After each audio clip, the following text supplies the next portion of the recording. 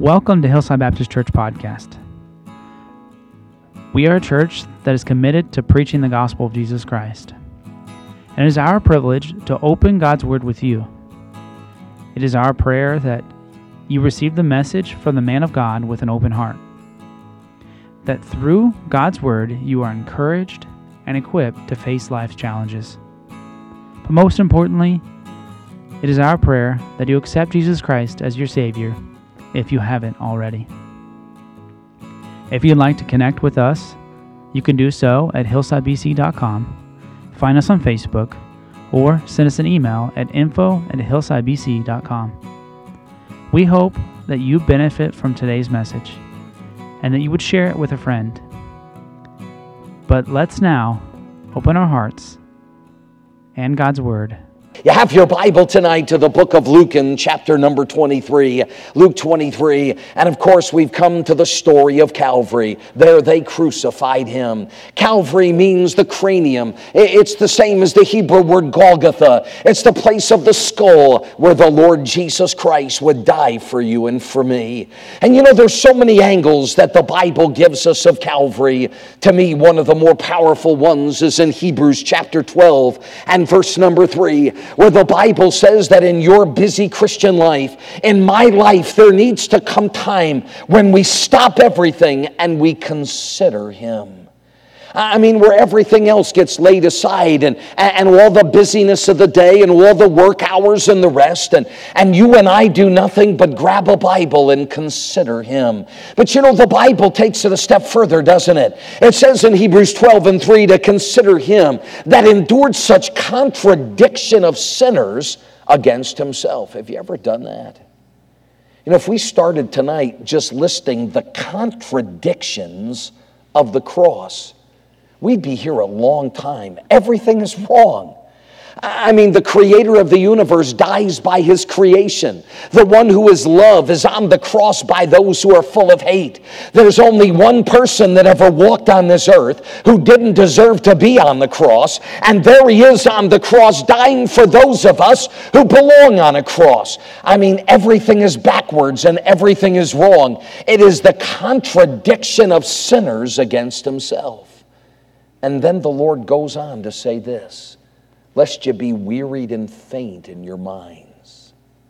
You know, I don't know if we appreciate what a problem that is in the Bible, that you can get weary in well-doing and I can become faint in my thinking.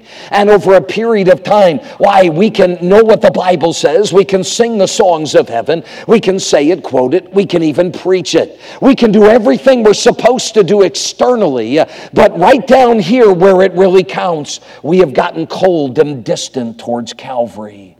It's the reason with a burdened heart the Lord Jesus begged the church in Revelation, you've left your first love. Come back to Calvary love. Consider him that endured such contradiction of sinners against himself. And so that I don't become weary in my mind and you don't become faint in your thinking. The Bible says the answer is to go to Calvary and consider what Jesus did on the cross for you and the price that he paid for me. Consider him. And so if you have your Bible tonight, and if you're able physically, could I invite you to stand together with me as we go to Calvary to consider him, the one who died for you and he died for me. And the Bible says in Luke 23:63, and the men that held Jesus mocked him and smote him. And when they had blindfolded him, they struck him on the face and asked him, saying, prophesy, who is it that smote thee? And many other things blasphemously spake they against him. Father, we pray for your help tonight as we come to the mighty words of our God. Would you please do a work in this place that a preacher could never do?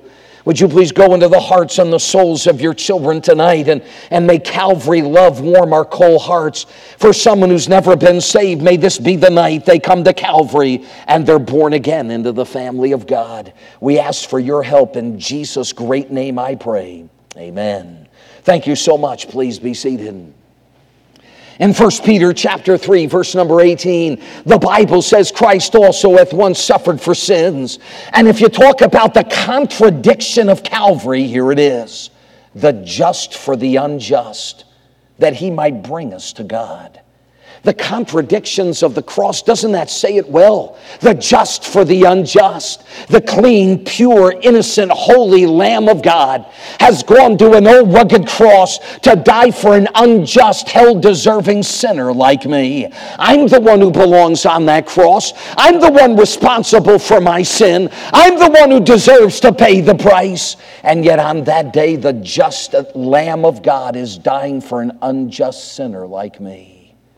The contradiction of Calvary, the just for the unjust. So when we come to Luke chapter 22 and the Bible tells us the men are holding Jesus Christ, we read the story of the just for the unjust. Later in the story, it is the Roman soldiers that will hold him.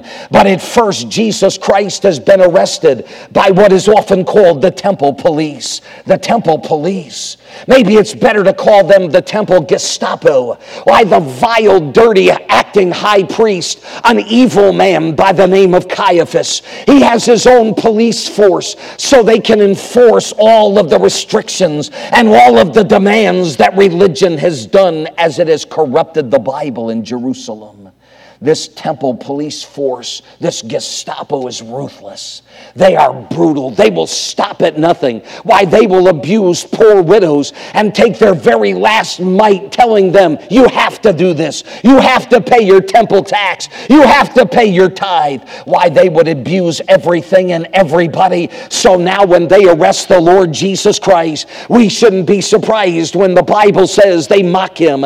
They ridicule him. They're going to play sport with the Lord Jesus Christ. The Bible says they smote him. They take their whips and they begin to flay him and rip the flesh from his body. Now they blindfold him, and with a blindfold over the eyes of Jesus, sometimes with their fist and other times with sticks, they begin to beat the Lord Jesus Christ. And you listen to these foolish men mocking and taunting and beating Jesus. And as they are whipping the blindfolded Son of God, they are taunting him with this question: prophesy, prophesy, who is it that smote thee? You know, these men are so ignorant, they don't even know that that question is a fulfillment of prophecy. It was a week earlier that the Lord Jesus Christ took unto him the 12 and said unto them, behold, we go up to Jerusalem, and all things that are written in the prophets concerning the Son of Man shall be accomplished. For he shall be delivered unto the Gentiles, and shall be mocked and spitefully entreated, and spitted upon, and they shall scourge him and put him to death.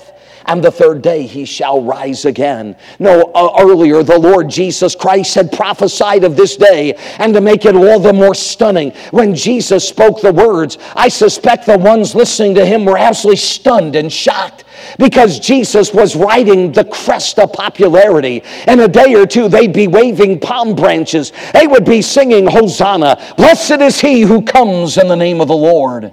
And yet Jesus said, no, the day is coming where they're going to mock me, beat me, spit upon me. And as this filthy Gestapo, as these temple police force, as they are abusing the creator of the universe, the one who is merciful and compassionate, the Lord Jesus Christ himself, little do they know their foolish question fulfills the prophecy that Jesus gave when it was the just for the unjust. The Lord Jesus stands there silently. Of course he does. The silence of the Lord Jesus is another fulfillment of prophecy. 700 years earlier in Isaiah 53:7, the Bible promised he was oppressed and he was afflicted, yet he openeth not his mouth. He is brought as a lamb to the slaughter, and as a sheep before her shearers is dumb, so openeth he not his mouth. Everywhere you turn in Luke 22 and Luke 23, Jesus is never in a hurry. Not a blast of hurry, the song says. The Lord Jesus is patient. We might well say tonight that he is eloquent in his silence. He is victorious in his peace. The soldiers cannot stop him. The temple police cannot stop him. All the power of religion cannot stop him, because the Lord Jesus has an appointment with a cross where the just dies for the unjust. On this night and day, Jesus will face 6 examinations. First, he will stand before the godfather of their religion, a wicked man by the name of Annas.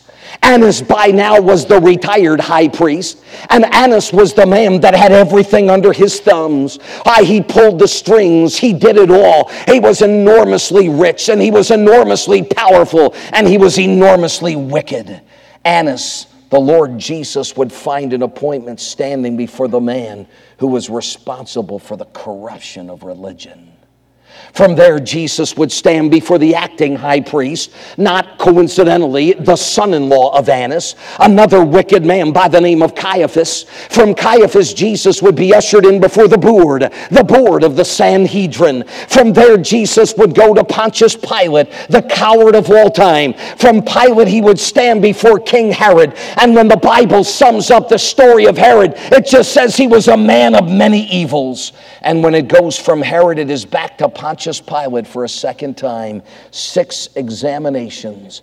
And every single one of these examinations was backwards.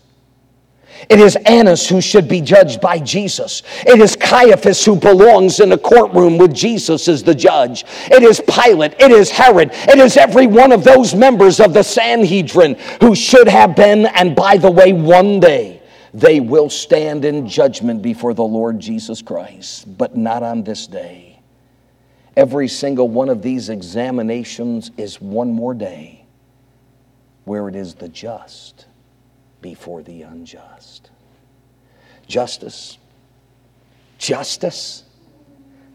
There will be no justice on this day. An enormous number of laws are going to be broken. Let me give you 6 of them. The law demanded that trials be held only during the day.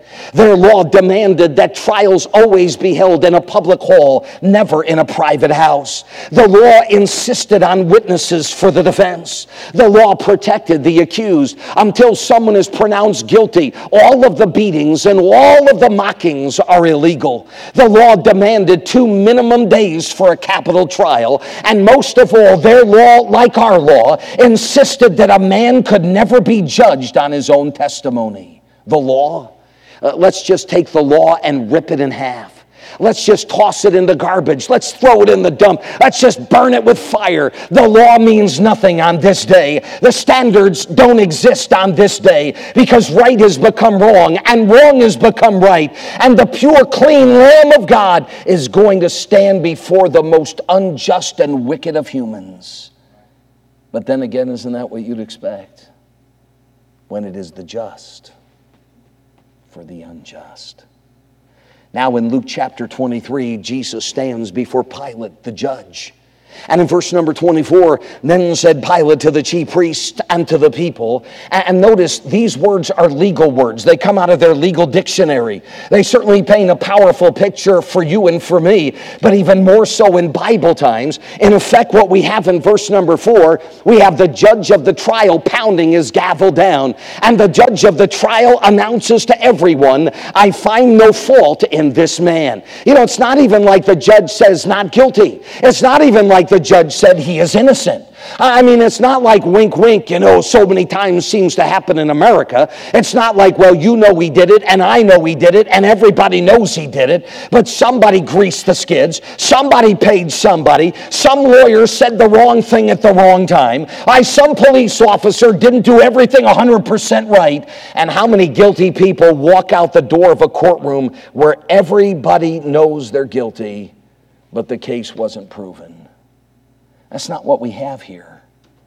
This is not the judge of the trial saying, you know he did it, and I know he did it, but you didn't prove your case. No, the judge of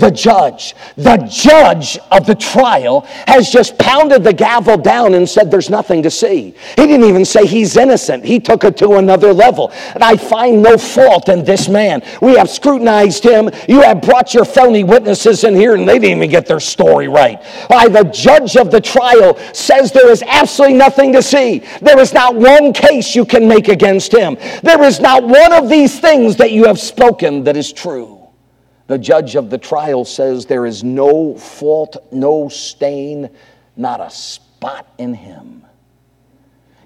Verse number 5 ought to simply read, so they opened the door and Jesus walked out a free man. But that verse isn't in the Bible. And do you know why?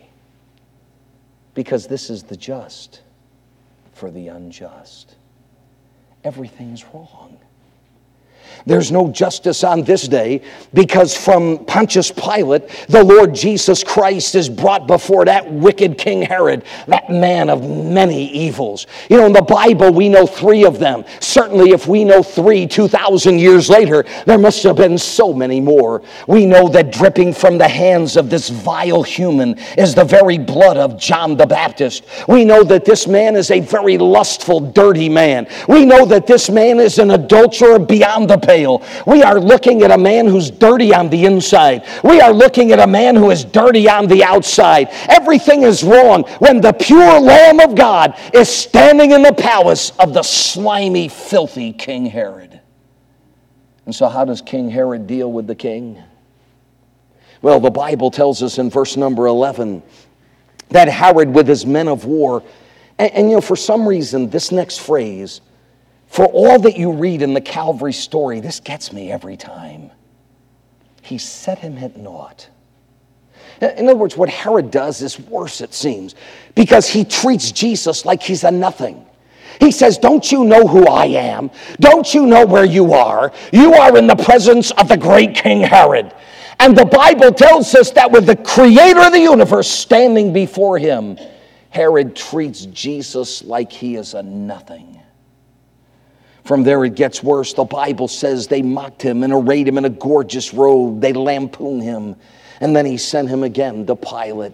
When Herod finally gets tired of playing his little baby games, the Lord Jesus is dismissed again. And as we watch Jesus stand there silently in front of this arrogant, evil narcissist, and we listen as the Lord Jesus doesn't say a word, as Herod plays his games, all we can do is shake our head and say, perhaps like no other time has there been an occasion where such a just man stood before such an unjust king.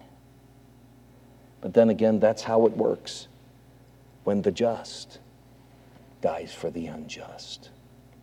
From Herod, it is back to Pilate.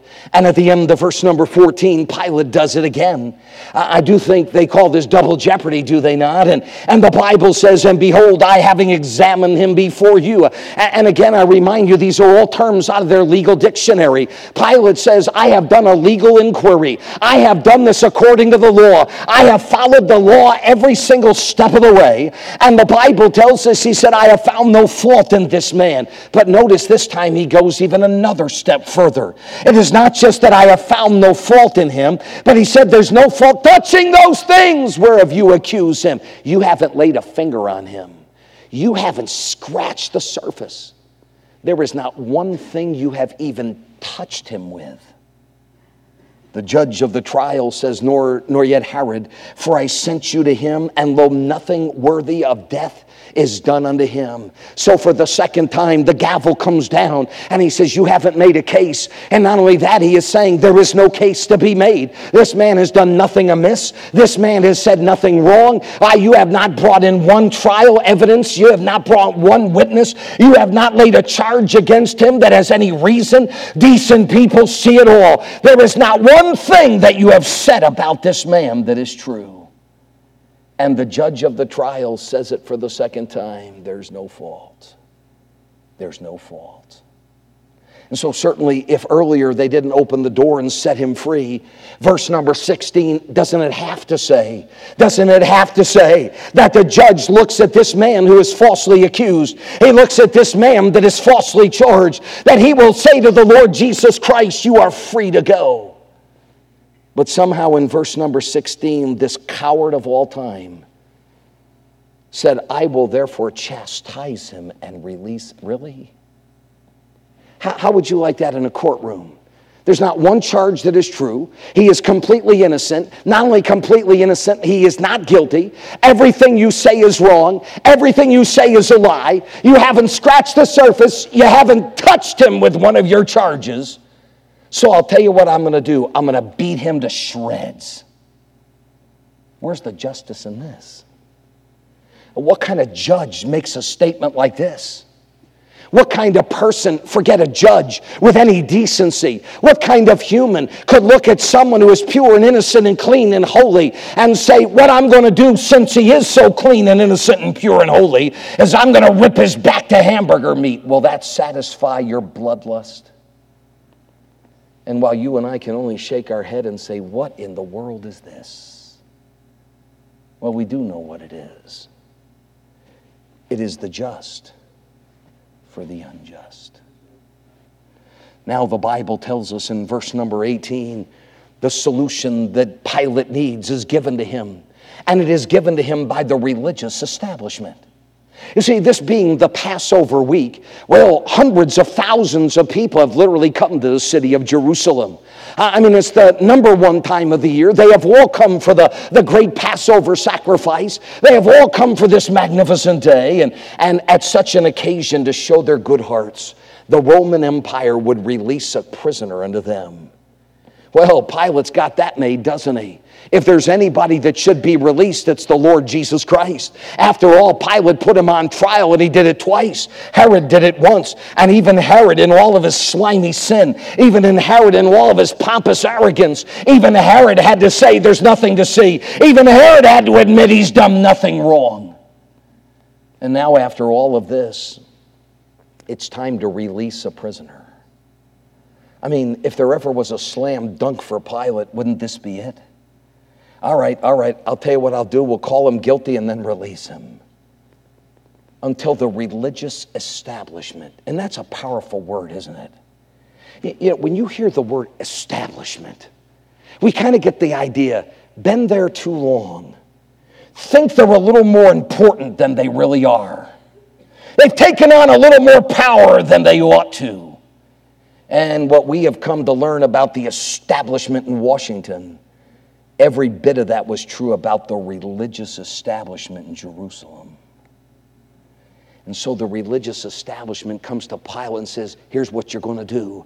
You're going to release unto us Barabbas. There it is in verse number 18. Release unto us Barabbas. Barabbas.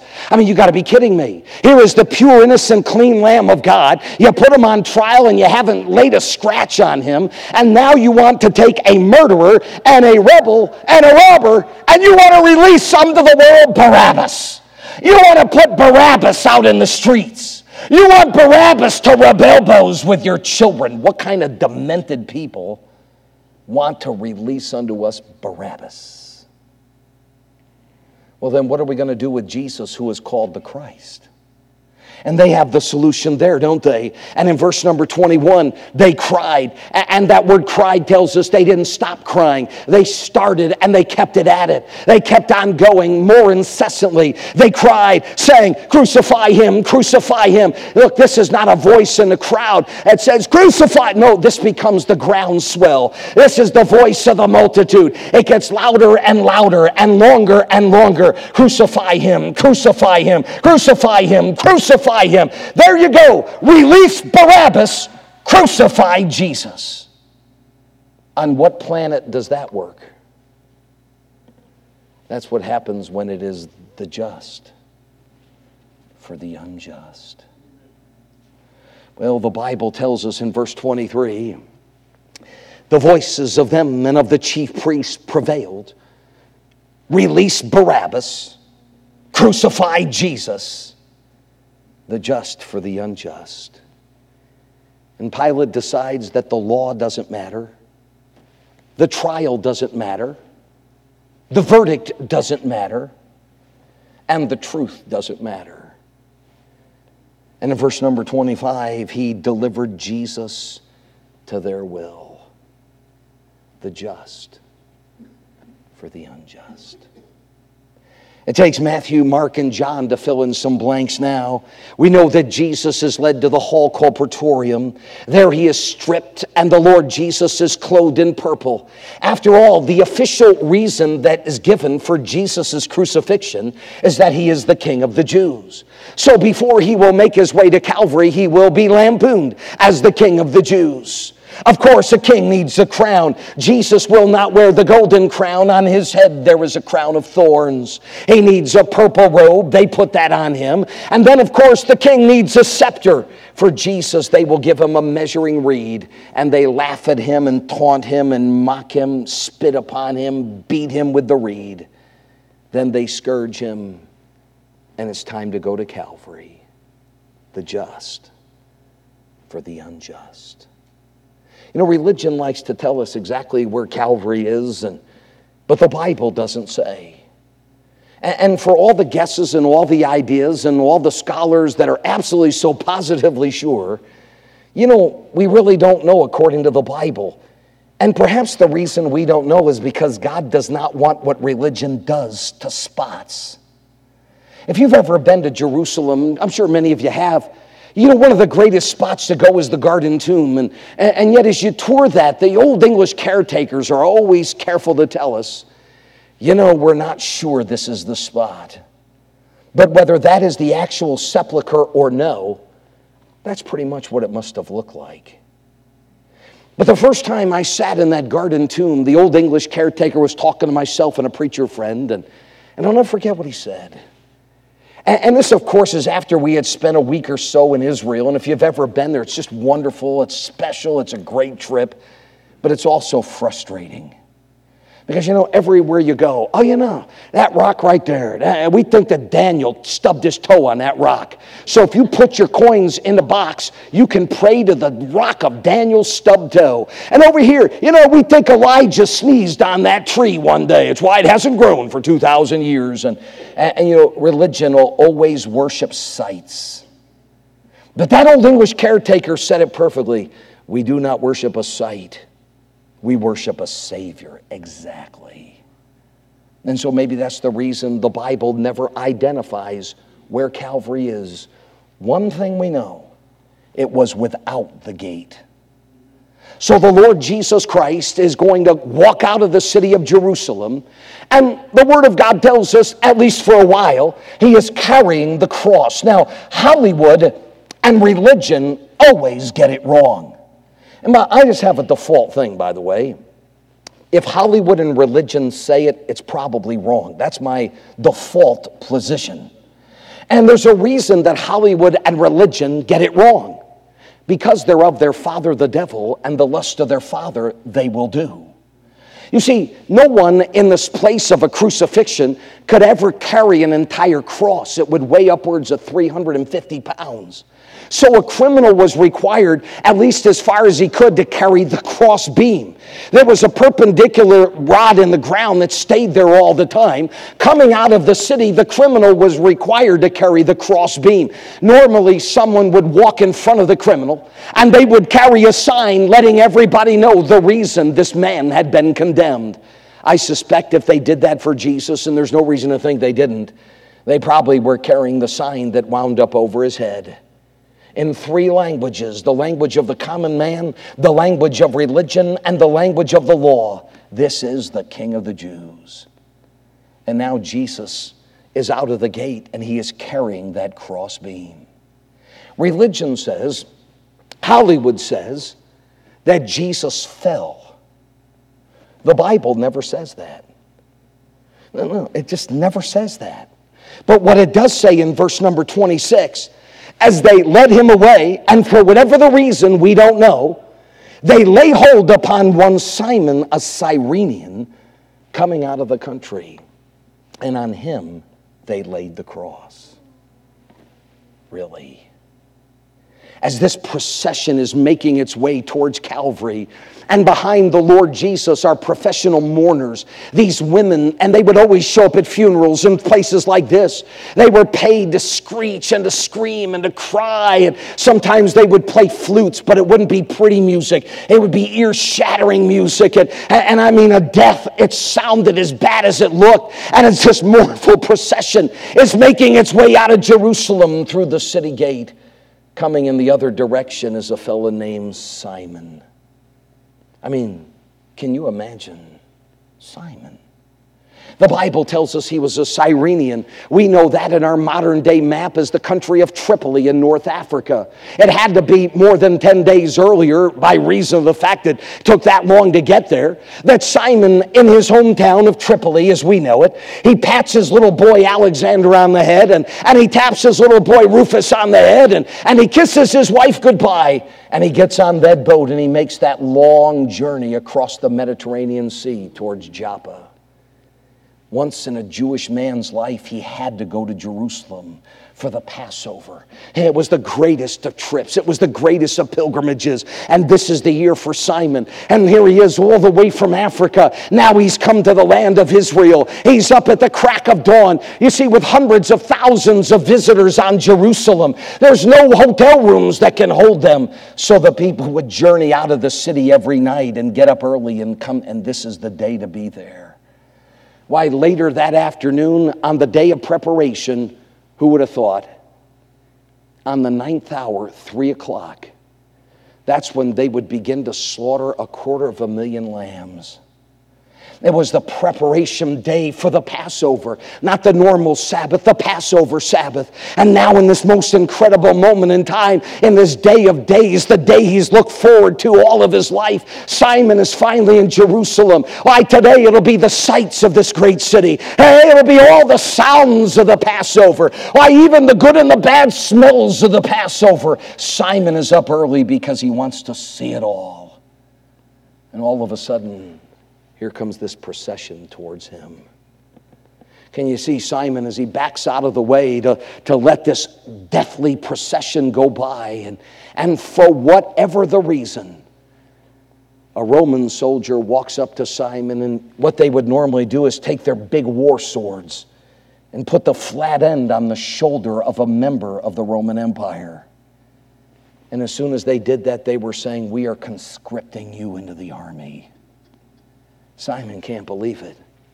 I've come all the way from Tripoli for one thing, so that in 5 minutes I can be inside that city. And now this Roman soldier has just told me I'm part of the army. The Roman soldier has put that spear upon my shoulder. And you know what Simon knows? It's what every Roman citizen knows, that if he rebels against that Roman soldier, there'll be a 4th cross. He has no choice. You know, somehow your preacher could go back in time and interview Simon. I'm pretty sure if your preacher stuck a microphone in his face, Simon would say, "Man, am I ever in the wrong place at the wrong time?" If your preacher could bring Simon here tonight and let him give his testimony, he would say, "Oh, was I ever in the right place at the right time?" And so the Roman soldier says, "You're going to carry that cross beam." And it is Simon that carries that cross the rest of the way to the place where those soldiers will drive the nails through the hands of Jesus. Oftentimes, people would be crucified without nails in their feet. However, we know for Jesus, those nails went through his feet because 1,000 years earlier, God said they would. And now the Lord Jesus Christ is crucified, and watching it all is Simon. Simon the Cyrenian. And one of the great stories of the New Testament is that little boy Rufus and that little boy Alexander become mighty servants of God. And his wife becomes such a marvelous Christian that the Word of God tells us, Paul said, she's my spiritual mother. And I mean, by the time it's all said and done in the book of Acts, Cyrenians are soul winners, and they're preachers, and they're mighty servants of God.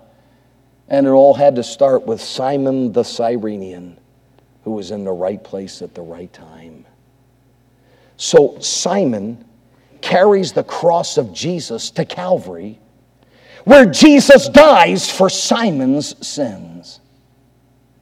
I guess you call that the just for the unjust.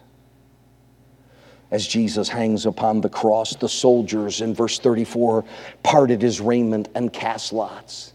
The 4 articles are divided up, and then there's that robe, that seamless robe. And instead of slicing it into 4 sections, these Roman soldiers cast the lots. And for people that are so interested in Jesus prophesying, little do they know they're fulfilling a 1,000-year-old prophecy as they gamble over the clothing of the Lord Jesus Christ. In verse number 36, the soldiers also mocked him, coming to him and offering him vinegar. Maybe it's lunchtime. Vinegar was a cheap booze, a poor man's liquor. And they put it to the lips of Jesus, and of course he rejects it. I mean, even in his dying hour, these Roman soldiers can do nothing but taunt him and laugh at him. And of course, it's the just for the unjust. And then there's verse 35. Verse 35. The people stood behold. Really? Now it's almost like they got this dumb look on their face. And they're just standing there with the deer in the headlights look. And there's this multitude of people, and they're just standing there watching all of this. Really? Where's the guy that a few weeks earlier was born blind that Jesus heals? Where's he right now? Excuse me, but where is Jairus right now? How about all those freeloaders that took the free meals? Where are they right now? How about the guy, they let him down through the roof and he's walking and leaping and praising God? Where is he today? And as the Lord Jesus Christ, the Lamb of God, is dying for the sins of the world, there is not one human who took his meals and his miracles that says a word. All they can do is just stand there with a look on their face beholding him. Of course they are. This is the just for the unjust. In verse number 35, mercifully for the final time in the book of Luke, we get the dirty religious establishment. And the Bible says the rulers also with him derided him. They deride him. They're sneering at him. You know, when you watch religion in the book of Luke, it's a fascinating study. The first time they show up, they're reasoning in their heart against Jesus. By the time you get to the middle of the book of Luke, the Bible says their disgust is written all over their faces. And now at Calvary, the Bible says they're sneering and deriding him. Then again, what else could there be when it's the just for the unjust? As for cowardly Pilate, he gets his last jab in verse number 38. A superscription also was written over him in letters of Greek and Latin and Hebrew. This is the King of the Jews. And then verse number 39, when you think it just couldn't get any lower and it couldn't get any worse, one of the malefactors, and the word malefactor means a very bad man. One of the malefactors which were hang railed on him. So now here's this very bad man, a criminal dying for his crimes. And the Bible says that he is railing on Jesus. And in Matthew and Mark, the Bible says that at least as the morning begins, it is not just one of the malefactors, both of them are mocking and railing and laughing at the Lord Jesus Christ. If thou be the Son of God, if thou be the Christ, save thyself and us. The just, even the malefactor's got to say something. And then it happens, doesn't it? You might call him Calvary's first convert. There, of course, would be Simon the Cyrenian, and there, of course, would be one of those Roman centurions. But it would seem that the first convert of Calvary in verse number 42, he said unto Jesus, Lord, remember me when thou comest into thy kingdom. And Jesus said unto him, verily I say unto thee, today thou shalt be with me in paradise. The mercies and the love of Christ are astounding. Here is a man who starts the morning mocking and taunting and laughing at Jesus Christ, railing on him. And if you're the Christ, save yourself and save us. This man with his dying tongue is mocking and taunting Jesus. And by the end of the day, the Lord Jesus is giving unto him eternal life, the just for the unjust. Creation will play its part. There will be a darkness over the land that lasts for hours, 3 hours. The veil of the temple is rent from the top to the bottom. Only God could do that. The earth is quaking and the graves open. Many of the Old Testament saints walk out of the tombs. And then at 3 o'clock in the afternoon in verse number 46, when Jesus had cried with a loud voice, he said, Father, into thy hands I commend my spirit. It's incredibly unusual because a man dying on the cross, his voice would get weaker and weaker and weaker. A man dying on the cross, the last thing he would do is lift back his head and try to suck his final breath of air. But when Jesus is on the cross, at the very end, his voice is loud. And when Jesus hangs on the cross, he doesn't rear his head back to catch a breath. He bows his head to give up the ghost, because you and I are reminded they did not kill him. He gave his life. And his last words are, Father, into thy hands I commend my spirit. Ladies and gentlemen, you and I never, ever, ever have the authority to say those words. Religion convinces people, you're going to commend you. But the only one who could ever commend himself to Almighty God is the Son of God, the Lord Jesus Christ. You and I are not sinless, spotless, nor do we have any such authority to commend ourselves to God. Instead, what you and I have to do is do what Stephen did. Lord Jesus, receive my spirit. And with that, Jesus Christ gives his life for you and for me. In verse number 46, having said thus, he gave up the ghost. Not they killed him, not they murdered him, not they executed him. He gave up the ghost, the just for the unjust. Of course, on that day, Pilate says the reason for his death is because he's the king of the Jews. We hear the religious establishment say, let him save himself if he be the Christ, the chosen of God. The soldiers say, if thou be the king of the Jews, save thyself. And the very bad man said, if thou be the Christ, save thyself and us. And you know, they were all right. Jesus is the king. Jesus is the Christ. Jesus is the chosen of God. But the reason he stayed upon that cross is because that day he gave his life for you and for me. The just for the unjust. So what does Jesus have to say? You know, we've heard from the religious establishment and the temple Gestapo. And we have certainly heard from the Herods and the Pilates and Pilate again. Why, we hear from the multitude. What we hear from them is nothing. We've heard the screeching ladies, and we hear from one bad man and then another bad man. There, of course, is Simon the Cyrenian and plenty of others. We've heard from them. But what is Jesus going to say? See, this is the thing about Calvary. When they were come to the place which is called Calvary, there they crucified him. There's no one that can look at Calvary and come away the same. It's impossible. Either someone is going to look at Calvary and be drawn in and come to Jesus affected by the incredible love of Christ. Or other people are going, just as we read here, they're going to come to Calvary and see Jesus and they're going to be repelled. Because you see, when somebody insists, I can go to heaven by the works that I have done. I can go to heaven by the gifts I have given. I can go to heaven by my baptism, by my confirmation. I can go to heaven because of the religion I belong to. Calvary is incredibly offensive.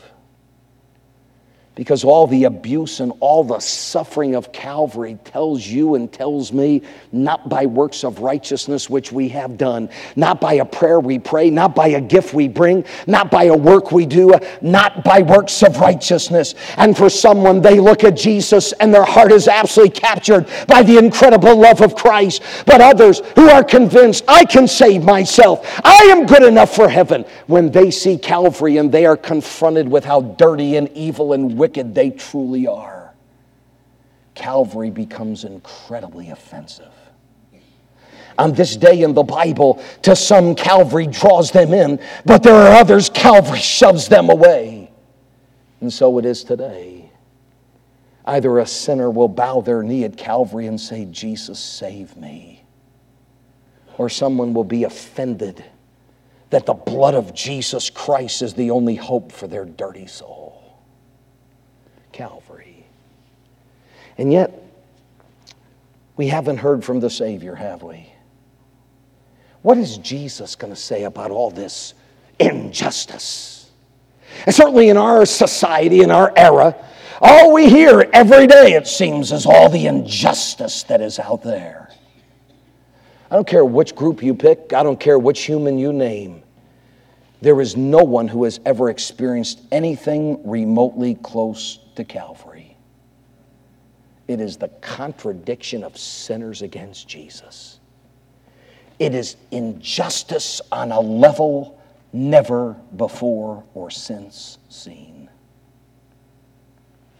So what does Jesus say? And you read that in verse number 34. Then said Jesus, Father, forgive them, for they know not what they do. I wonder if we can grasp that. Normally, a man on the cross would be cursing and swearing. He'd be uttering threats against everything and everyone. The Roman soldiers probably have crucified many a persons, but they have never heard anybody say anything like this. Father, forgive them, for they know not what they do. Maybe that's what captures the heart of that very bad man. Maybe these words are the words that capture the heart of that Roman centurion. Maybe this is what turns Simon from a religious man into a saved man. Father, forgive them, for they know not what they do. And so you don't become weary. And so I don't get faint. The Bible says, go to Calvary. Consider him. Years ago, a missionary had returned from the land of India. He'd spent many, many decades or years there, 4 decades. He was in a missions conference in the United States, and of course, being a lifelong missionary to India, and now at a missions conference in the U.S., he knew the question was coming. It always comes. What's the most dangerous thing that ever happened to you in India? And of course, being in India, you better have a cobra story, you better have a tiger story, you better have an elephant story, or all the above. And the old missionary stood there, he said, the most dangerous thing that ever happened to me, I'm afraid it happened more than once. He said, my heart got cold. Oh no, you wouldn't have known it. He said, I was still preaching on Sunday. I was still doing the work of the ministry on Monday through Saturday. I was still doing what I was supposed to do. Nobody else knew it, but God knew it, and I knew it. My heart had grown cold. So he said, when that happened, I would take my Bible and I'd walk out of my village. There was a hill that overlooked the village. I'd climb that hill and sit under a tree. He said, I'd open my Bible and I'd read the Calvary story in Matthew, and then the Calvary story in Mark, and then in Luke, and then in John. And he said, I'd stay under that tree as long as I had to, rereading the Calvary story until Calvary warmed my cold heart. And when Calvary got my heart, he said, then I knew it was safe to go back to work. Calvary, Calvary. And when they were come to the place which is called Calvary, there they crucified him. If you're not saved, what are you going to do with Calvary? I mean, that's the bottom line. What are you going to do? Either you're going to look at the cross of Jesus and say, thanks, but no thanks. I will go to heaven on my terms. And by the way, the God of the Bible, read John 3:36, is very clear. You will not go to heaven your way. And religious people, they look right at the cross and say, well, that's nice. And that's quite a sacrifice. But I have my religion. I have my way. I have my ideas. What are you going to do with Calvary? If you could pray your way to heaven, if I could pay my way to heaven, if there was some good thing we can do to go to heaven, why would Jesus have to die like he did? What are you going to do with Calvary? And tonight, if you know him as your Savior and we just fall deeper and deeper into slumber, and we're weary and we're faint and we're upset with everything, angry with this, angry with that, worked up about this, worked up about that, what are we going to do with Calvary? Because the antidote to a Christian who is weary and faint is to run to the cross. And the longer we look at Jesus, the less we're worked up with our problem. And when they were come to the place which is called Calvary, the just for the unjust. Thank you so much for joining us today. It is such a privilege to share God's Word with you. If God has spoken to your heart because of the message, stop right now and respond to to whatever it is God is asking of you. Don't wait another minute. You can pray right where you're at and ask God for His help. If this message has helped you in any way, we would love to hear from you. Let us know if you have any questions, or we can help you with your decision. Jesus asked His disciples, "Who do ye say that I am?" And He offers the same question to you today. What would your answer be?